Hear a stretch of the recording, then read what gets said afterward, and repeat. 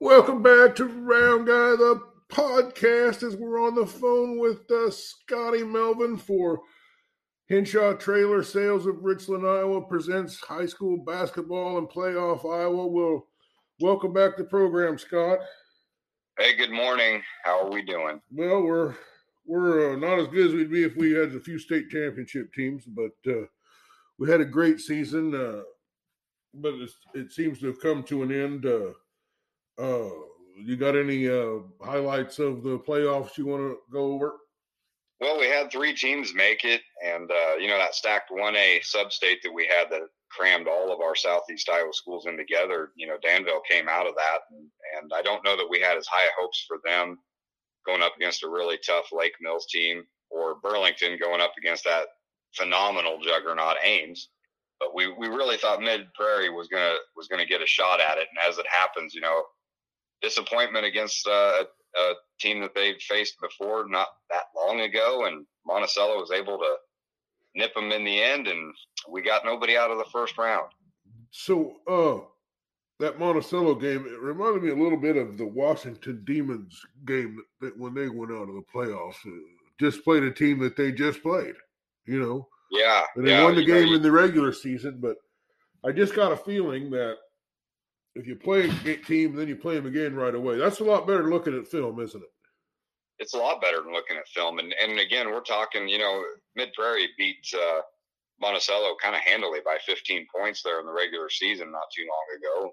The Washington Solon game was a little closer than that last game of the regular season. Now in the playoffs, it really played out the same for Washington and Solon, except Solon came out on top, whereas Monticello made some good adjustments. Mid Prairie, I thought, played pretty well outside of the fact they just couldn't, outside of the third quarter, they had a little bit of struggle scoring.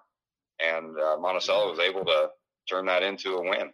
Well, I can't remember any time in the season when they had a little trouble scoring. Can you?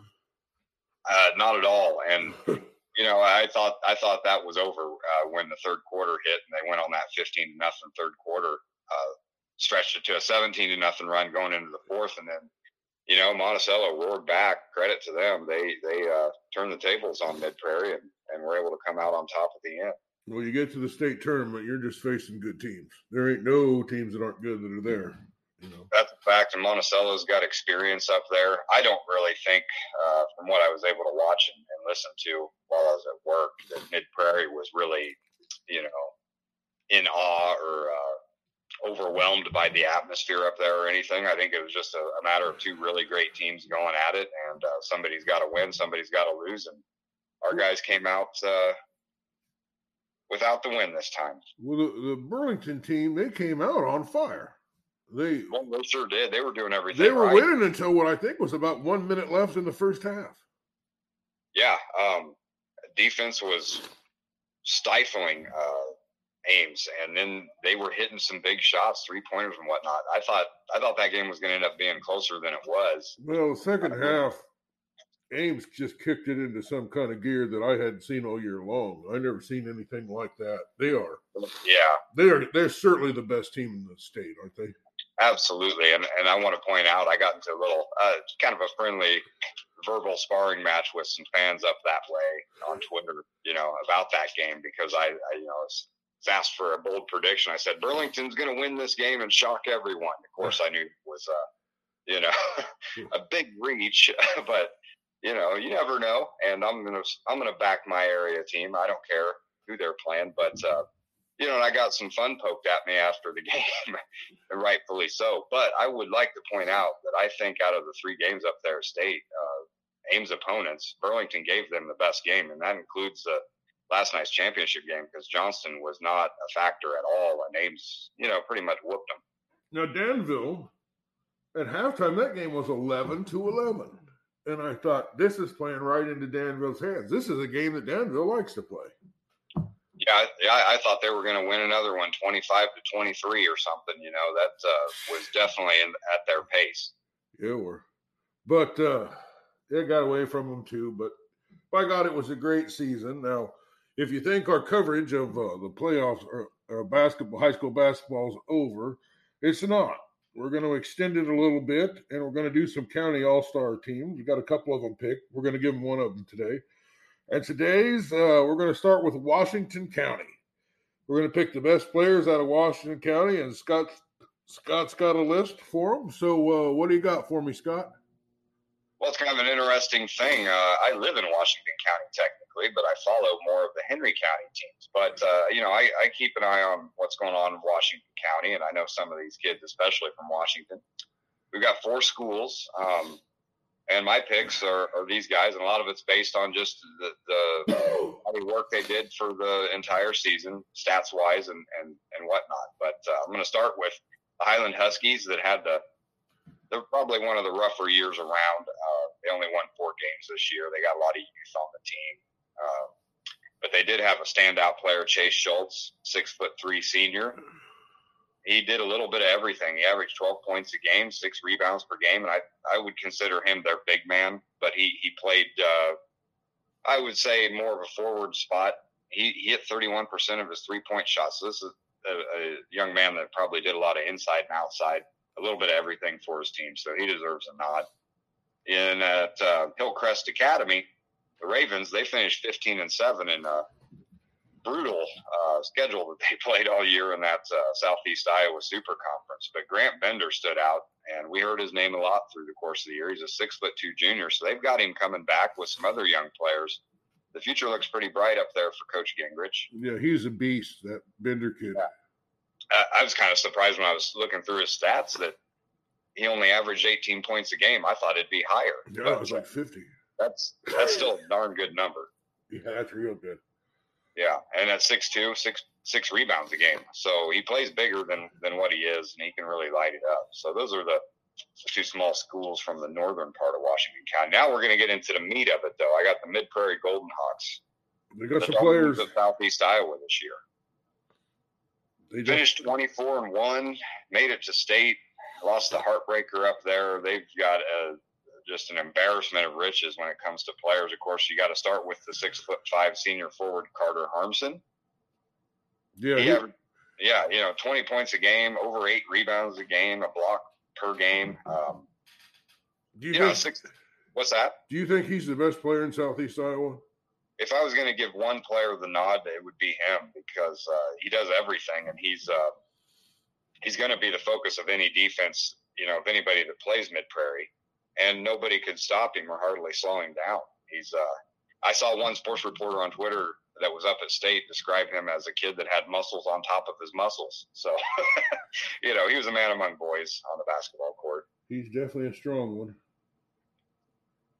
But he was not, by far not a lone ranger on that team. The great supporting cast. You got senior guard Jack Pennington, 6 foot. He did a little bit of everything, and you heard his name all the time because he was a scrapper all over the floor, chasing loose balls and whatnot. I mean, he only averaged 9 points a game, but sometimes he was way over his average if it was necessary. 4 assists per game, almost 2 steals per game. He hit 43% of his 3-pointers on the year. I mean, there's nothing that the Golden Hawks needed him to do that he couldn't fulfill. So he's got to get a nod here. And then Carter's front court mate, Ethan Koss, 10 points a game, 6 rebounds per game, a 6'4" senior forward. They'll say goodbye to him too, but that's a nice compliment to have, a kid like him, your star player there. So he's definitely deserving of this Washington County super team. You got guard Will Kavanaugh. Yeah, he can shoot threes with the best of them. What's that? I said he can shoot threes with the best of them. Yeah, he was 34% on the year. That's a real good percentage. And man, we heard him in the postseason hit some big ones. And you heard Coach Lambert talk about what a great defender he is, and whoever the best player is on the other team that they're facing, they're going to get Will Kavanaugh. And he's 6'1", 6'2", long arms, very athletic, could score some points when necessary, lockdown defender when necessary. He's definitely a first teamer here for the county. Okay. Well, last pick from Mid-Prairie, I got to give a shout out to 6-man Justice Jones. Definitely not tons of stats on him or whatever. But he did average a steal per game coming off the bench and over 3 rebounds per game coming off the bench. And he's 5'9". I mean, Yeah. and, like you heard Lambert he sure say, gave him a burst when he several came times. in, didn't he? He just came in with all this energy and just Yeah, he's he played like a football player, like a middle linebacker. You need guys like that with that toughness of a football team. You know, the football team brings you. okay. Not bad when your sixth man makes the All-Star team. Yeah, so you know he's worth a mention. He's a senior, and I'll say goodbye to all these seniors that brought him probably the most historic year Mid-Prairie's seen. And it's too bad it didn't end with a state championship, but man, March Madness is crazy, and that's just the way it goes. So, well, what else you got? I'm going to give a shout out, since we're talking about Mid-Prairie, to Coach Darren Lambert. He's going to be my Washington County Coach of the Year. And, you know, close second would be Colin Stark from Washington. But, you know, you got to give it to Coach Lambert because they finished 24-0. They made it to state. Just a stellar season for the Golden Hawks. You don't. Well, you bring got us to good Washington, coaches. though. All of them are good coaches here. Yeah. I hate to leave anybody out on that team or any of the others because, you know, the stats don't tell the whole story. But, you know, often these teams are picked. Well, what about the Washington Demons? They got anybody? What's that? Washington Demons? Oh, yeah. We got to talk about junior guard Ethan Patterson. Man, I don't care. We're talking football, basketball. I don't know what he's going to do this spring. I'm sure he's probably in track. I don't know if he plays baseball, but he's going to be the number one demon that gets the attention from the opposition because he's a superb athlete. Some of the numbers, you know, 16 points a game. He's only a 5'11" guard. 3 rebounds per game, almost 3.5 rebounds per game. He hit 34% of his three-pointers. That's great. And this is a number I personally like because I like to see kids that focus on that free throw line. And we saw in the state tournament, I don't know what you saw, but I saw some really poor free throw shooting from not just the big guys, but the little guys too. It's like it's kind of a lost art or something. But Ethan Patterson hits right at 90% of his free throws. That's incredible. Hold on just a second. So next we've got Kason Bailey, and he's another big-name demon athlete. Great football player. Basketball is his forte. He's signed a letter of intent to go play up there at NAIA school, Northwestern Iowa. And he's going to play there. I don't know if you saw much of Lake Mills games, but the 6'7" phenomenon Wyatt Helmig will be his teammate up there. So I'm interested to see what those kids do in the college level. But Kason, you know, on the year, this is incredible. He shoots a lot of three-pointers, and he hit almost 43% of them. That's insane. So that's a sharpshooter that anybody would like to have on their team. He did a lot for the Demons this year, averaged 15 points a game, almost 5 assists per game, 3 rebounds per game, tons of production from a 6'2" guard. And then one of my favorites is Lucas Kroll because he's just I'd call him like the garbage man. I saw him do a lot of offensive rebounds and putbacks, and he gets down in the middle and mixes it up. He's only 6'3", but he plays bigger than that. He averaged 10 points and 8 rebounds a game, almost 9 rebounds a game. For a 6'3" kid, he played big and was a huge contributor for the Demons. They finished 19-4. We thought they'd get to state. They came up short, but man, they had a great season. Yeah, we had a great season, and there was so much support and. You know, when those games were on YouTube or Facebook or live, you couldn't believe how many people were watching, you know. So it is a big thing of interest in Southeast Iowa. Now, so that's the team. That's my team. That's Washington County in a nutshell, I think. I think it's a pretty solid team. I think you could beat most of the counties with that little squad you got there. Oh, you'd be in for a tough one against a team made up of these kids I listed. And there, like I said, there's more that's probably deserving. I just didn't get to enough games to see them all.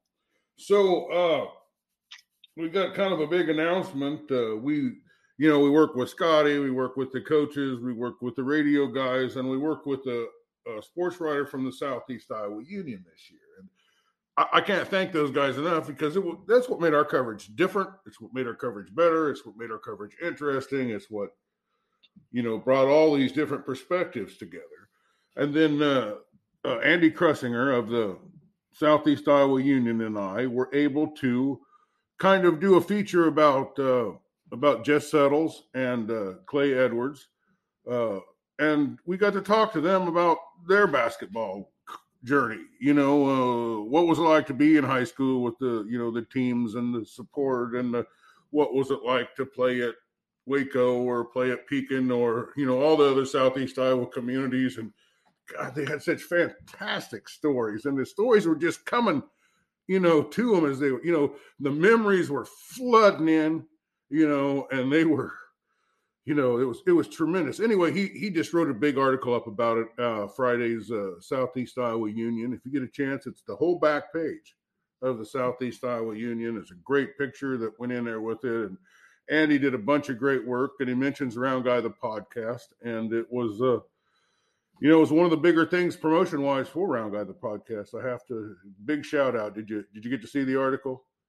I did, and you can't say enough about the coverage those guys do. Andy's great. You can hear his enthusiasm, when he talks to you, when he was talking to Coach Edwards and Jess on that podcast. That was really great listen, and the article's great. All the articles they write are great. I recommend anybody from the area to snap up a subscription or whatever to that paper. I can go through my own Twitter history because I use Twitter solely for sports info, especially high school stuff, because you can get updates on the minute, of games you're not at and you're interested in. And those guys are always pumping info about the games that I'm not able to see or attend or whatever. So they work tirelessly, and I'm just glad they mentioned us in that article. That was really nice. There's two guys at that paper that cover sports, and they probably have to cover things that aren't sports too. And They got 3 counties and 14 teams to cover. So they are hard working.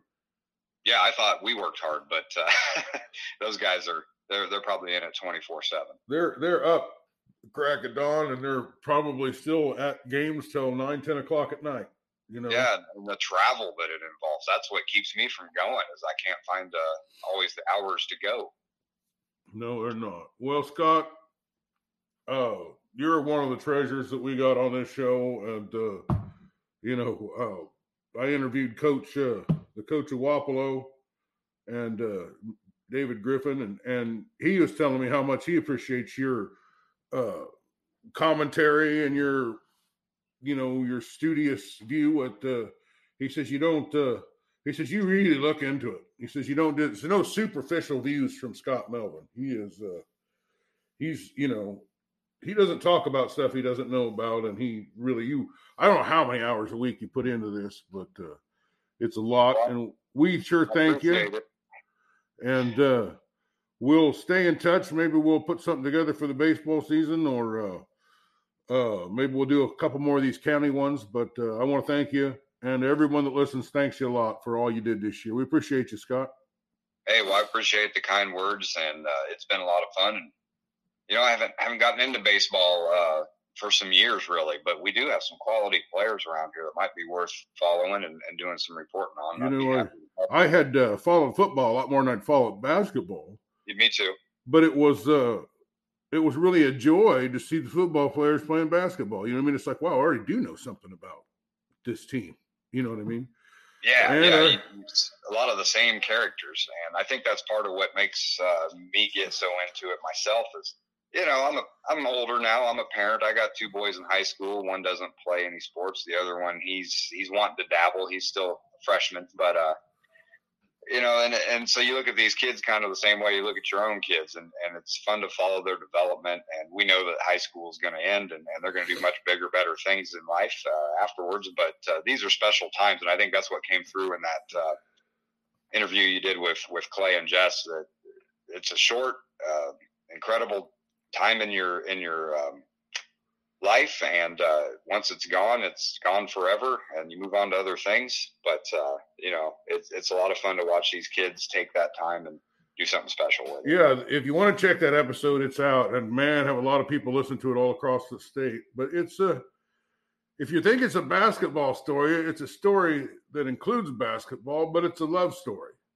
You know what I mean? It's just how these guys loved not just the basketball they were playing, but the people they played with, and their coaches, and the people in the stands, and the people on the road, and the players on the other teams. I mean, those guys, they just love Southeast Iowa, as much as I do, And they take a little piece of that with them wherever they go. And this has been a great journey to cover Southeast Iowa. And I love the damn place. And because of people like you, Scott, people around here hardworking and serious and intelligent. And we got, some people would say we got bad weather, but every time I check, there's always, no matter what the weather is, you got a beautiful sunset and a beautiful sunrise every single day to deal with. So, and we got the spring coming up. So thank you. Is there anything we didn't talk about that you wanted to? Oh gosh, I don't think so. There's always something that I forget about and think of later, but we'll have to save that for another episode. Well, we appreciate you getting up early. I know you have to work today, but you're working hard, and we appreciate you. And thanks, Scott. And this has been Round Guy the podcast with news you can use that don't give you the blues. Thanks for listening.